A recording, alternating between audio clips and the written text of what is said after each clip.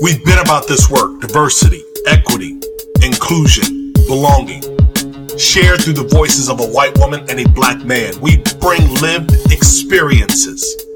We have pursued D&I progress for most of our professional lives. We use Crazy and the King to cover news, tips from colleagues, and host incredible guests. Listeners, count on Julie and I to transparently drive the conversation. We thank you for rocking with us. Check it. Julie, kick off the show.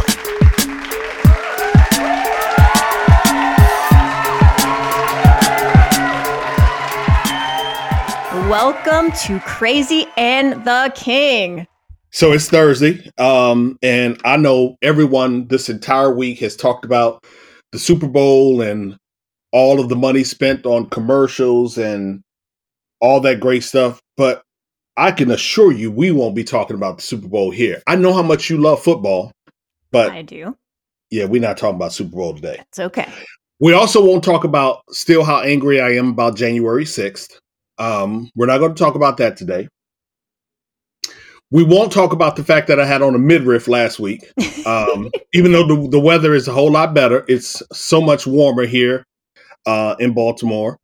But what we will talk about, we'll talk about last week, the Secretary of Agriculture, he jumped in and actually, you know what? Before we do that, did you see the story around the administration allocating the funds for Afghanistan?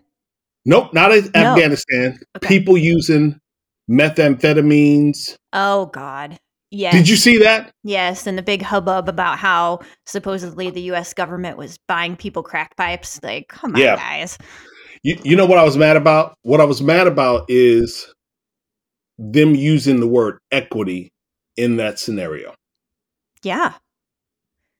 And here's what really it frustrated me around messaging, because so many people focused on the fact that the administration said they were trying to provide equity. They were trying to make it so that drug usage could be safe in Black and brown communities.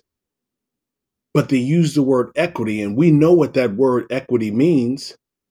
They didn't talk about drug usage in white communities. Well, and then it really frustrated me. Yeah. And on top of it, the way that the U.S. government and lawmakers and people in power have created drug legislation to make drug usage punishments much higher in people of color, right? Crack versus, powder cocaine, all of that historical stuff. And then to come out and say, well, now we're trying to create, it's bullshit. It was poorly messaged and probably poorly thought out. Yeah, because I said to myself, I didn't see anything in there that said, while we may be giving these centers, these places, funds to help get equipment, so we'll also make sure we provide beds, we provide educational training, we provide facilities and resources to help pull people off of drugs. I didn't hear or read any of that. And I said, we totally missed the mark. But I will tell you this. There was an administration, or there was an organization in the administration that used the word equity the right way. And that was Secretary of Agriculture, Mr. Tom Vilsack. He actually appointed a 15-member equity commission in response to the Biden-Harris administration's pursuit of a more comprehensive approach to advancing equity for all in the agricultural ecosystem. That's a whole lot of words to just say farming. You know what I'm saying? Yes. They're trying to put this commission together to study the inequities that have persisted in the farming space, and they're now trying to change some of that. And I thought that was a beautiful announcement last week. Yeah. And like the conversation we had around mining, again, just a place where we don't have a lot of equity and historical injustices types of conversations in our everyday life or in our DEI world. TikTok is getting real quick, before we do that, I want to give a shout out, though. My dear friend, Mr. Todd Corley, he is on that equity panel. So for the next 2 years, he gets to work side by side with some incredible people. And for those of you out there listening, real quick, if you are not familiar with the name Sherry Sherrod, I think it's Sherry Sherrod. I'm almost positive. And if I mess it up, just Google the Equity Commission from the U.S. Secretary of Agriculture. I want you to look at what happened to her years ago and why it's so incredibly rewarding and important that her voice is also a part of this 15-member committee. Shout out to you, Mr. Todd Corley. Go ahead, Jay. Congratulations. So there's a new Glassdoor. And if you don't know what Glassdoor is, it's an employee review site. Yep. Or an employer review site left by employees and former employees. Huge deal in our HRTA world. But this one is called Clara. And it's basically Glassdoor for content creators. So influencers, people who get paid for sponsored content, all of those kind of things. So Clara is basically going to give pay transparency for those creators. So if I make a TikTok, if I make an Instagram reel, whatever it is, I can go on and see what TikTok is paying, what YouTube is paying, what any other random sponsor, I guess, is paying for that content. And just like with pay transparency around gender, this is really going to create some opportunities for individuals of color who are not getting paid the same level as white creators to know who they want to work for and how to better negotiate their influencer contracts. Yeah, it was started by 31-year-old Nino, or I think it's Nino de Guzman. She actually was employed by TikTok, left the organization, started the company, and I'm sure she probably was like, look, wait a minute, I got all of this insight. I have the access to the data. I've seen the trends. I've seen what's happening. I've seen the furor that's happening on social media with Black content creators being wildly upset. And I think I'm going to ask our guest about that later on in the show, how he feels around content creation, valuation, and TikTok and social media. So anyway, if you are out there on TikTok, I am not, but if you are on TikTok, you can go to Clara, Clara, Clara, and perhaps be able to get a bit of insight around dollar bills. Yeah. And just kind of wrapping up transparency and stakeholder capitalism, as we've been talking about over the last few weeks. So, Edelman Trust Report, and we've talked about how important our CEO is in terms of trust and who we trust and the information that we trust, and still a lot of commitments, right? About equity, about bridging the pay gap, about closing some of our income disparities in this country. But, right, what's really happening? But out of 116 takeovers of companies worth more than $1 billion since April of 2020, not one, zero, not one included anything legally binding that would protect jobs or guaranteed compensation for those who would be laid off. So we have 116. None of these takeovers were, well, let me not say that because I don't know that to be the case. Whether those takeovers were agreed to or hostile, let me say that 116 of them, zero, took care of protecting the people who were going to lose jobs. Zero. And in the story, it's over on the Wall Street Journal, on the story, and there's a bunch of other stats inside on the left side of the story. But in that story, it also talks about, there was a phrase in there that said, the bottom line is these CEOs no longer have a responsibility. Once I've gotten rid of the organization, I've shuttered it, private equity firm or whomever has come in and swooped it up, another competitor, we done. We don't care. And so it's really frustrating. But what we have to do is make sure that we continue to hold them accountable. And so it also says in the story, we have to band together and use the strength of our voices, our collective voices. It can't just be one or two people saying, hey, you're not doing the right thing. It has to be sort of a chorus and a movement of individuals to make sure we hold them accountable. Yeah. And on that note, I'd like to call out the CEO of Starbucks, who is fighting unions, raising prices, blaming it on higher wages, but got himself this week a $20 million comp payout. And same thing that we see with Amazon, who is raising their prices for Prime an additional year, fighting unionization all over the country. And Jeff is going to pay to get a bridge rebuilt in Rotterdam so his yacht can get through. And in a flash, last week, the Senate made headway on a bill that would forbid clauses in employment contracts requiring workers to litigate sexual harassment. So we give them a hand clap. They made me drink until I was blackout drunk, said Nikki Broderick. She tells Fortune in reference to her days at Activision. I don't even know how I got back to my hotel at night. Sharing the story about Activision Workplace again back in 2011.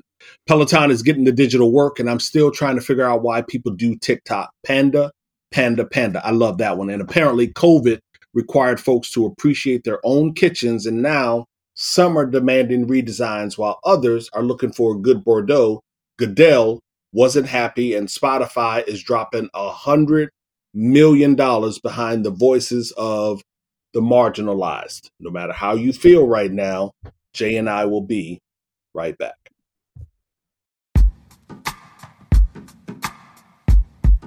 The Jim Stroud Podcast explores the discoveries and trends forming the future of our lives. Brain-to-brain communication, robot bosses, microchip implants for workers, and artificial intelligence replacing human workers are all happening now. If you want to know what's happening next, subscribe now to the Jim Stroud Podcast. All right, so I'm excited because we are welcoming an amazing guest that we have waited a long time to get on the show and are so happy to be able to introduce you all to.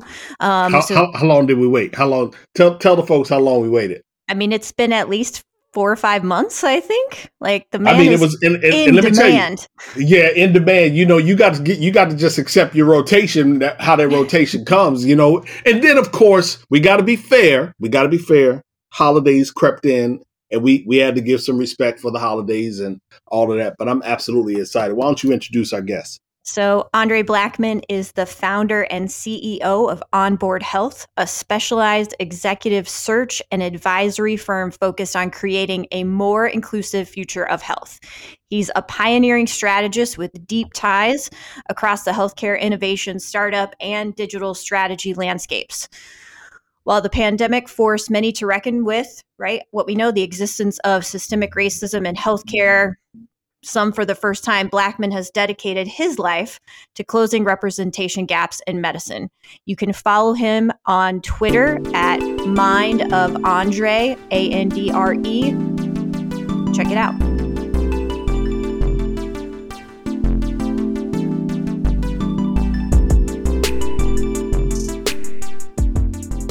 So my entire career has been around public health, the social determinants of health and healthcare. And after spending probably around, 13, 14, 15 years squarely in the innovation space and digital health and things of that nature, the startup space as it relates to the healthcare industry, but also seeing this intersection a few years ago around things like the social determinants, public health, meeting traditional medicine and healthcare at the innovation space. I really was just inspired by all the amazing people that I've met throughout my career who want to build the future of health with all sorts of different skill sets, right? So data science or UX, UI, human-centered design, engineering, communications. And I felt like there was an opportunity here, especially as we saw the convergence to build a more sustainable and equitable future of health, to really kind of look at the workforce.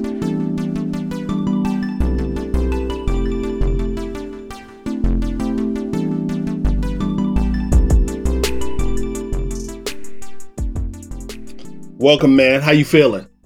Doing great, everyone. Happy February. Happy Black History Month. Happy 2022. Yeah. All that kind of good stuff. Julie, thank you so much for that intro. I'm feeling good. I'm feeling really good. Good.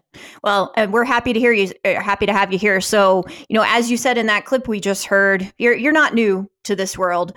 You've been at it for a while. You launched a company back in 2007. So let's start there and tell us a little bit about that, if that's all right with you.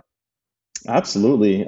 So I started actually writing the Pulse and Signal blog in 2007. And this is when, back in the day, if you had a blog, you were kind of an instant rock star, right? Like you had something to say, you knew how to put together a platform. And, that was how things got started. I mean, that was my background, a mix of engineering, communication, and public health. Still very interested in how technology and innovation was going to move that forward. But also 2007 was when, Twitter came out, right? A lot of the social media aspect was moving forward. And I wanted to see how the intersection of health and digital kind of was moving together. And so the Pulse and Signal blog really got started in giving myself a platform to talk about these things. But naturally, I'm a people person, and I love getting into the minds of others who are just doing amazing things. And Pulse and Signal, the blog became known for my interviews with people literally around the world who were into things like, behavior change, social marketing. So basically, wearing a bicycle helmet, that's social marketing, right? How do you do healthy behavior change through like media and things of that nature too? And that's what really just kind of catapulted me into doing on-site interviews at conferences, right? The Health 2.0 conference was getting started, and this whole kind of patient-driven revolution, technology in healthcare. I was deep in it, and but I also was really excited about highlighting the voices and the people who are making big changes in this industry, and that's what really kind of led to Pulse and Signal as a digital strategy agency for a lot of these startups and the organizations in healthcare and in public health and in social impact. Really understanding how to message, how to engage, and things of that nature too. And that was a big part of those early days for sure.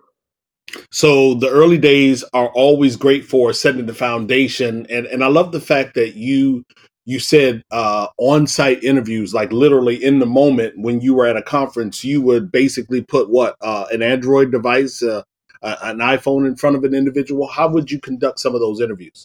Torrent. I mean, for those of you who might remember, and I still have it, the flip video cameras were really hot, right? Back in the day, you had a handheld, video recording device, and that's what I did. I went to conferences, had my flip video camera, and just kind of had questions prepared, and kind of created video components. Some of that was also by text, right? So I might have been on site and just kind of jotting down notes from individuals and then turning that into a text-based interview. But I love being there with people because there's no substitute, right, for body language and eye contact and really feeling the individual and how they're feeling about what they're building and doing. So yeah, those are fun times.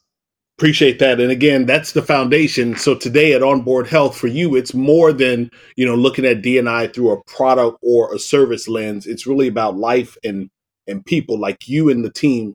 You take this extremely serious. And one of the reasons why I'm extremely excited about you being here is because of that report. And I reference it often, that Citibank report from September of 2020 that talks about racism and what it has cost the United States. And it listed healthcare as one of those cylinders. It was 4 of them, healthcare being one of the cylinders that we have done a dismal job of paying attention to.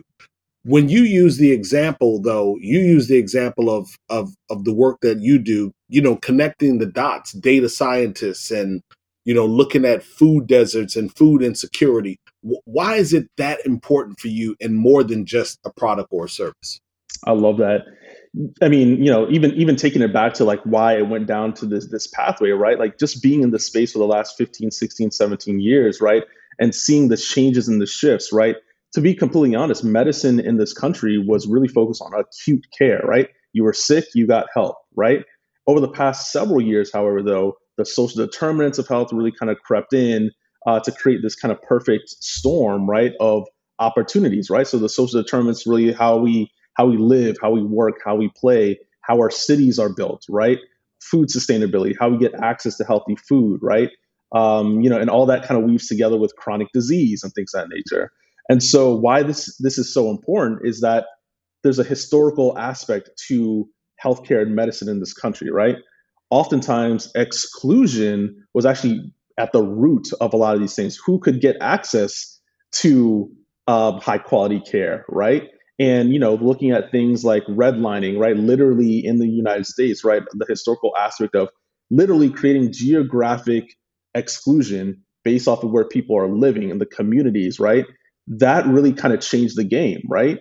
Literally kind of looking at how hospitals, and this happens in education and things of that nature too, and we're seeing that now, but especially like in medicine and healthcare, who has access to these things? How do we get to our appointments? All those kind of things are still at the root of where we're at today, right? And I tell a lot of people, especially when I talk about innovation and technology, like we can't innovate on top of a hot mess, right? Like we cannot forget what happened, right? And a lot of times when we're talking about, especially the pandemic, the Tuskegee experiment pops up a lot, right?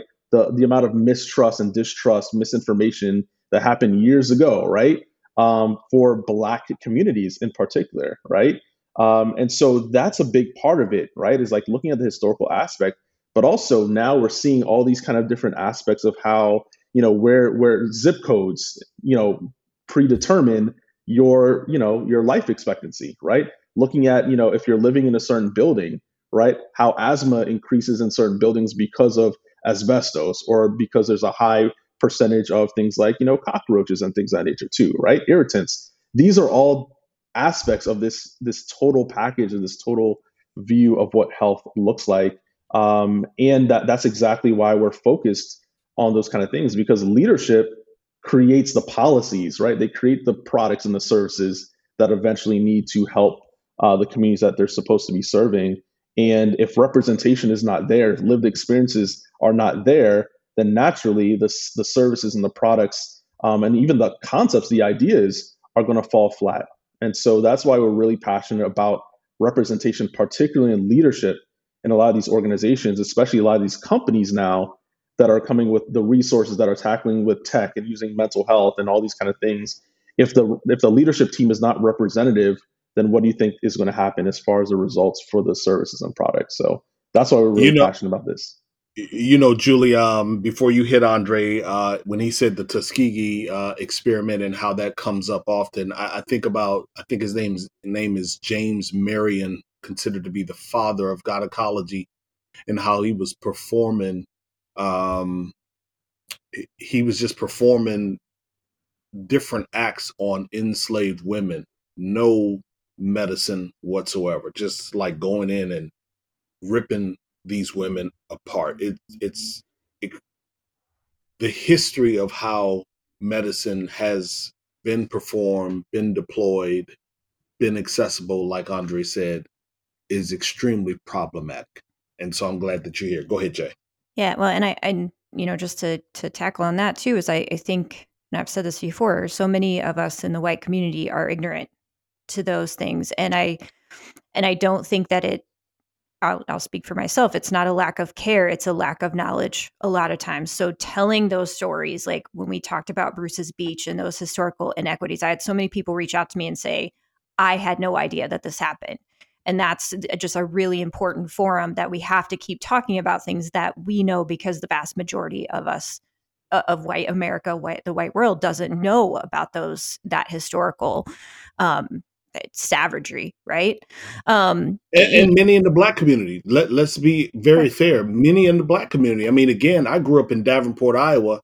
I've learned more in the last 15 years, maybe 20, that I learned, in the first 30 years of my life. And so it really is, and it's not always nefarious and, with animus. You just don't know what you don't know unless it's placed in front of you. So, yeah, so I would say it's not just the white community. This education is something that should be happening in all communities. Yeah, no, absolutely. And we're fighting that fight every day. Andre, if you have listened to the show or anything about me, I have mental health disabilities, chronic, multiple, that I'll live with for the rest of my life. And I know that I've been fighting the conversation in corporate America, in my personal life, that like, hey, mental health is a real thing. We need mental health parity in our insurance. We need it in the way that physicians are treating people. And the pandemic is obviously created a place where we're able to have a conversation about mental health that we've never been able to have before. How is Onboard Health kind of addressing or starting to talk about mental health? Yeah, absolutely, Julian. And thank you so much. I mean, I first and foremost, I just want to call out like even the vulnerability aspect of you letting people know about these things, right? I mean, that in itself, I think, creates the narrative, right? Like it's okay to talk about these things, and now it's time for us to like, what's next, right? Solutions. So to your point, this is a big part of our landscape right now, especially in the healthcare innovation landscape. Mental and behavioral healthcare is skyrocketing, right? Looking at things like digital therapeutics, right? We're working with clients now who are focused on these kind of aspects, in the marketplace, but also supplying these kind of solutions for employers. So internally, right, as we're having conversations with employers about creating equitable and inclusive workspaces, right, this is something that's coming up time and time again, right? When we're thinking about things like, are we going back to work? Do people want to actually go back into the workplace, right? Or even, working remotely, right? One of the things that pops up is, backgrounds, like, you're in people's homes now, right? And even that was coming up as far as the biases and the microaggressions, like, oh, what's that kind of, is that a shrine? Is that, those kind of different things that came up like in the actual workplace. These are the things that we help our clients with and our partners with around like, okay, talent is one thing, right? Like we need more quote unquote diverse talent. Well, first and foremost, right? Like as we all have heard, like, a lot of this starts at home first, right? Like let's actually look at our brand. Like how are we showing up for people? Like what's actually happening internally that we have people are like, scrambling, especially after the George Floyd murder. Okay, we need our boards to look like this. We need to do that. But like, hold up. We didn't even actually like look at ourselves to figure out what's going on. So the two pathways in which we've been really interacting at Onboard Health in these conversations is like, okay, what actually has been done to create safe environments now for your employees, for your team, for your leadership, right? Because we're not sending people into places that haven't even thought about this, right? So that's one piece. But then also for the work in our space, right? Mental health is really hot right now, and it for good reason, as we talked about. So a lot of our partners in our ecosystem, a lot of the founders as well, like even in the startup space, this is becoming a big thing, right? There's actual startups now where lived experiences, right? Like we talked about, cultural competency and how there's a new wave of Black and brown founders underestimated, as Arlen Hamilton from Backstage Capital calls it. People are saying, you know what? I don't see things that help me, right, as a Black woman. So I need to either find that if I don't find the trust already, or I'm going to create it. And that's exactly what we're seeing in the maternal health space. You have Melissa Hanna over at Mommy. You have Poppy Seed Health, right? These are like, really kind of focusing on community focused solutions to things like mental health, right? Eric over at Ayana Therapy, same kind of thing. Ashley Wisdom at Health in Her Hue, creating a platform for Black women to get access to understand, culturally competent care. So that's what we're seeing, in this space. That's how we're supporting. We're building those teams that have that kind of vision in place to create a more equitable future of health. And that's what we're really excited about as well.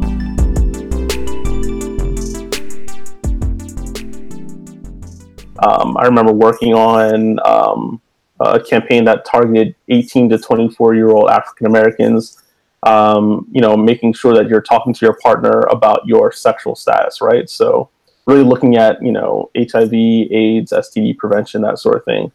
And,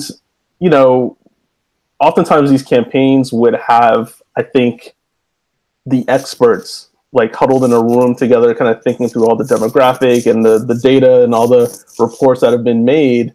And then they kind of create the campaign and then kind of like issue it out to the people without actually co-creating it.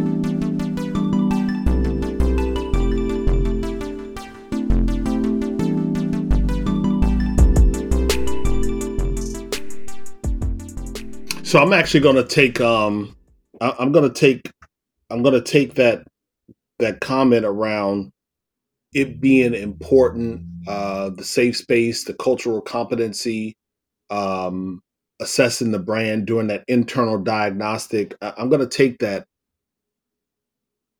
But as you heard in this clip, oftentimes voices of Black and brown people, marginalized communities, they continue to be suppressed. They continue to be ignored. They continue to be minimized, put to the side.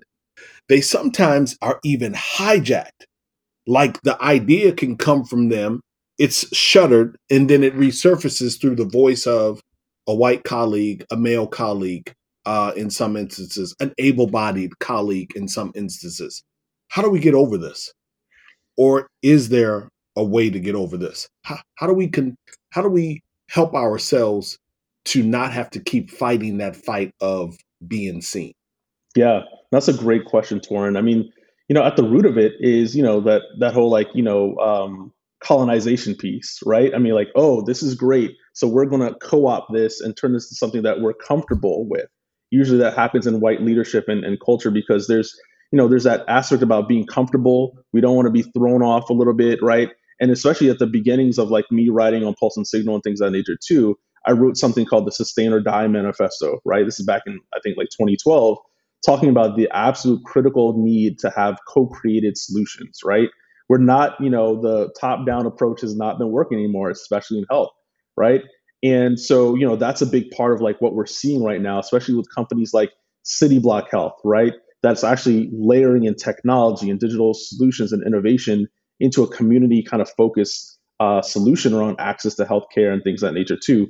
Really working with community leaders to create those solutions that we need. And so this is a big kind of part of like why my vision for Onboard Health is around leadership, because if we have the people in leadership that are creating these decisions that know like we need to look at something from a different angle, that's how we kind of continue lifting up these voices, right? That's how we make those decisions in partnership with community, with the people that are coming up with these ideas. So like from a corporate culture perspective and companies, this is why we're creating this to say like, okay, there's talent. It's never a pipeline issue, but also there's a ripple effect when we have the right people in place, right? And so that's, I think, is a key part of it.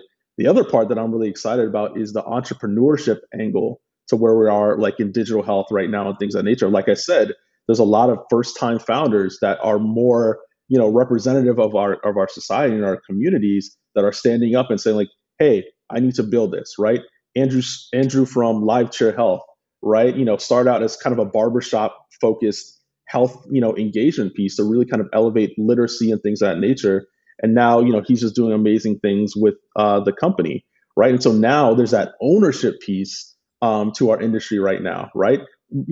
Before, you'd have like these big magnates in healthcare, but now we're starting to see companies that are saying, you know what, like we're actually going to take this because this is what we know, right? And then there's a more equitable process to say like, okay, this large companies has seen the value of this startup and what they're doing, but we're not just kind of taking the IP. Like there's actually an exchange of resources, right? Like, and then that's how we create the sustainable, equitable system. So that's how we are personally kind of seeing how we're elevating representation that's recognized, because we're in a capitalistic society. So if we're talking about exchanges of resources, building businesses and things of that nature that actually address these issues, that's how we're going to see a lot of these shifts happen.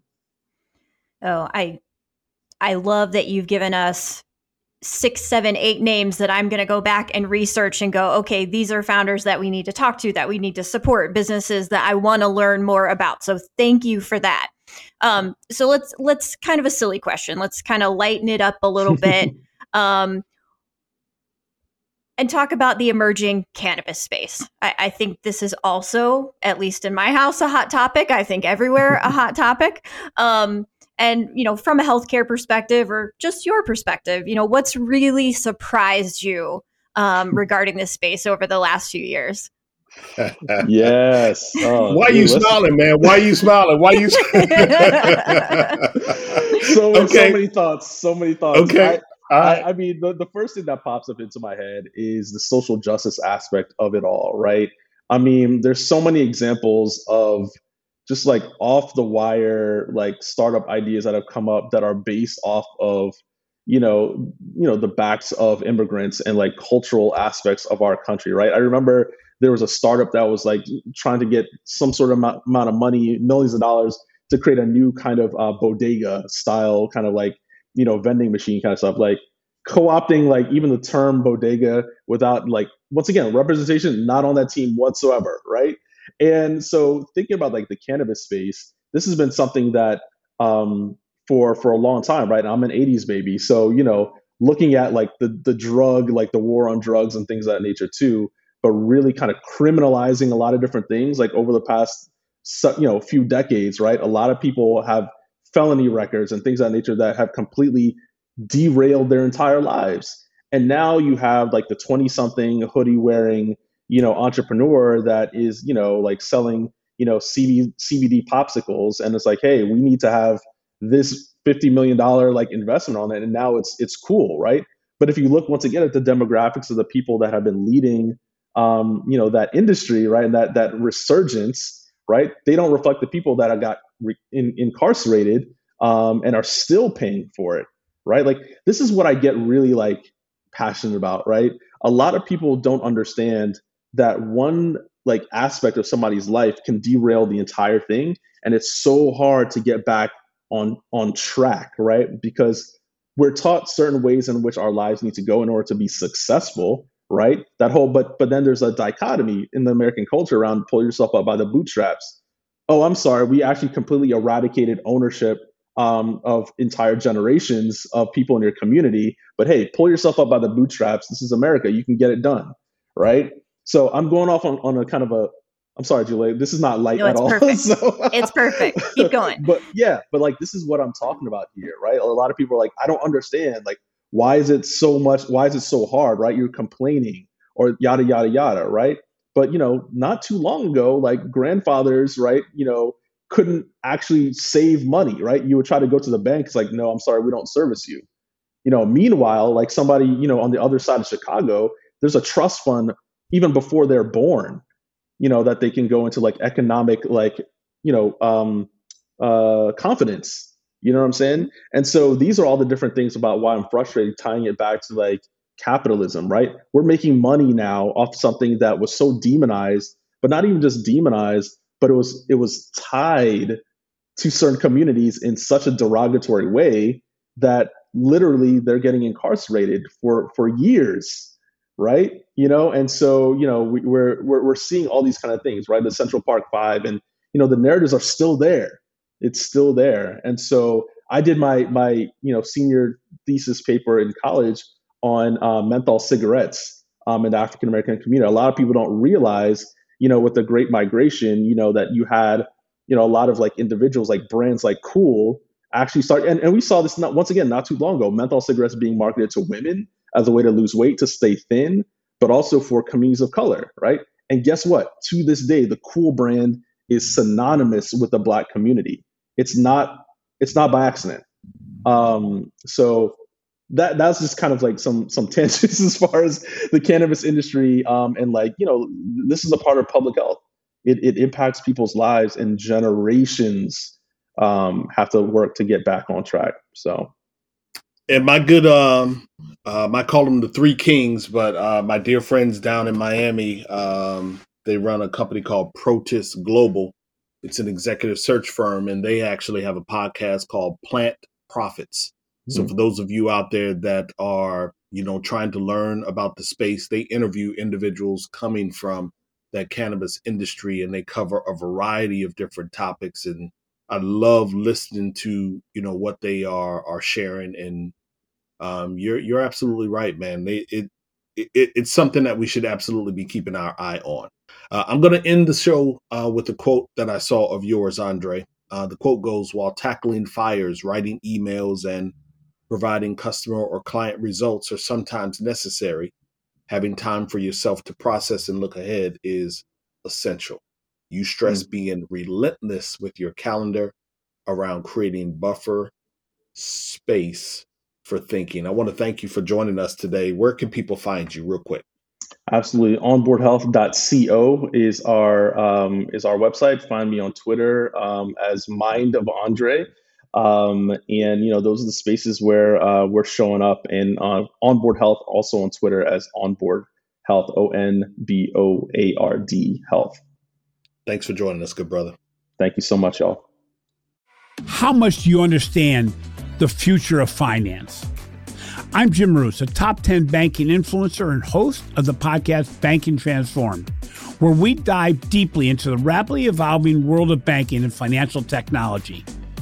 Join me as I interview industry experts, thought leaders and innovators as they unravel the latest banking trends, disruptions, and game-changing technologies reshaping the world of finance.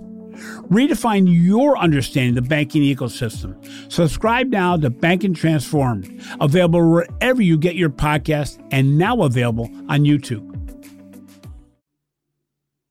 Awesome. And our Her Voice segment this week, where we amplify women making moves, is sponsored by Tal Vista, seeing beyond the obvious. First and foremost, Rushika Tulsian, dropping inclusion on purpose, an intersectional approach to creating a culture of belonging at work.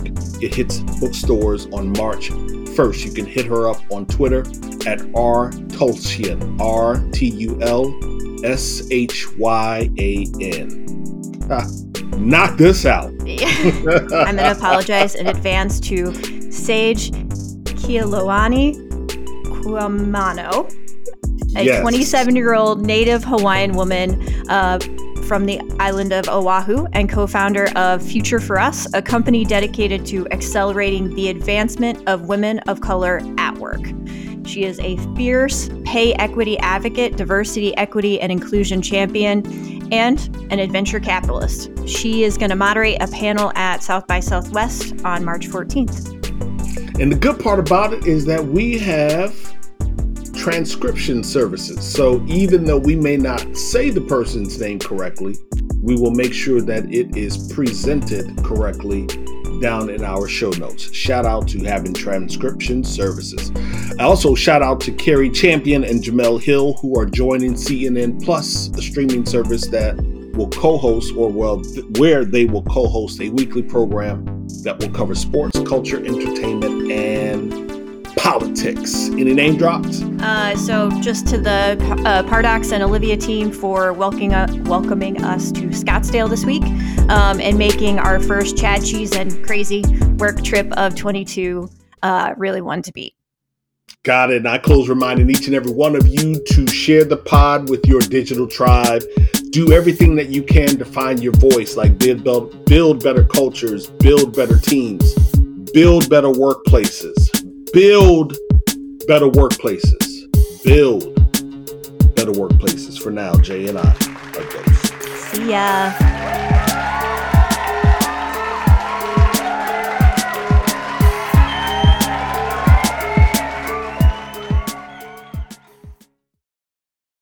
Welcome, change agents, to your go-to place for stories that ignite your spirit, fuel your purpose, and connect us all.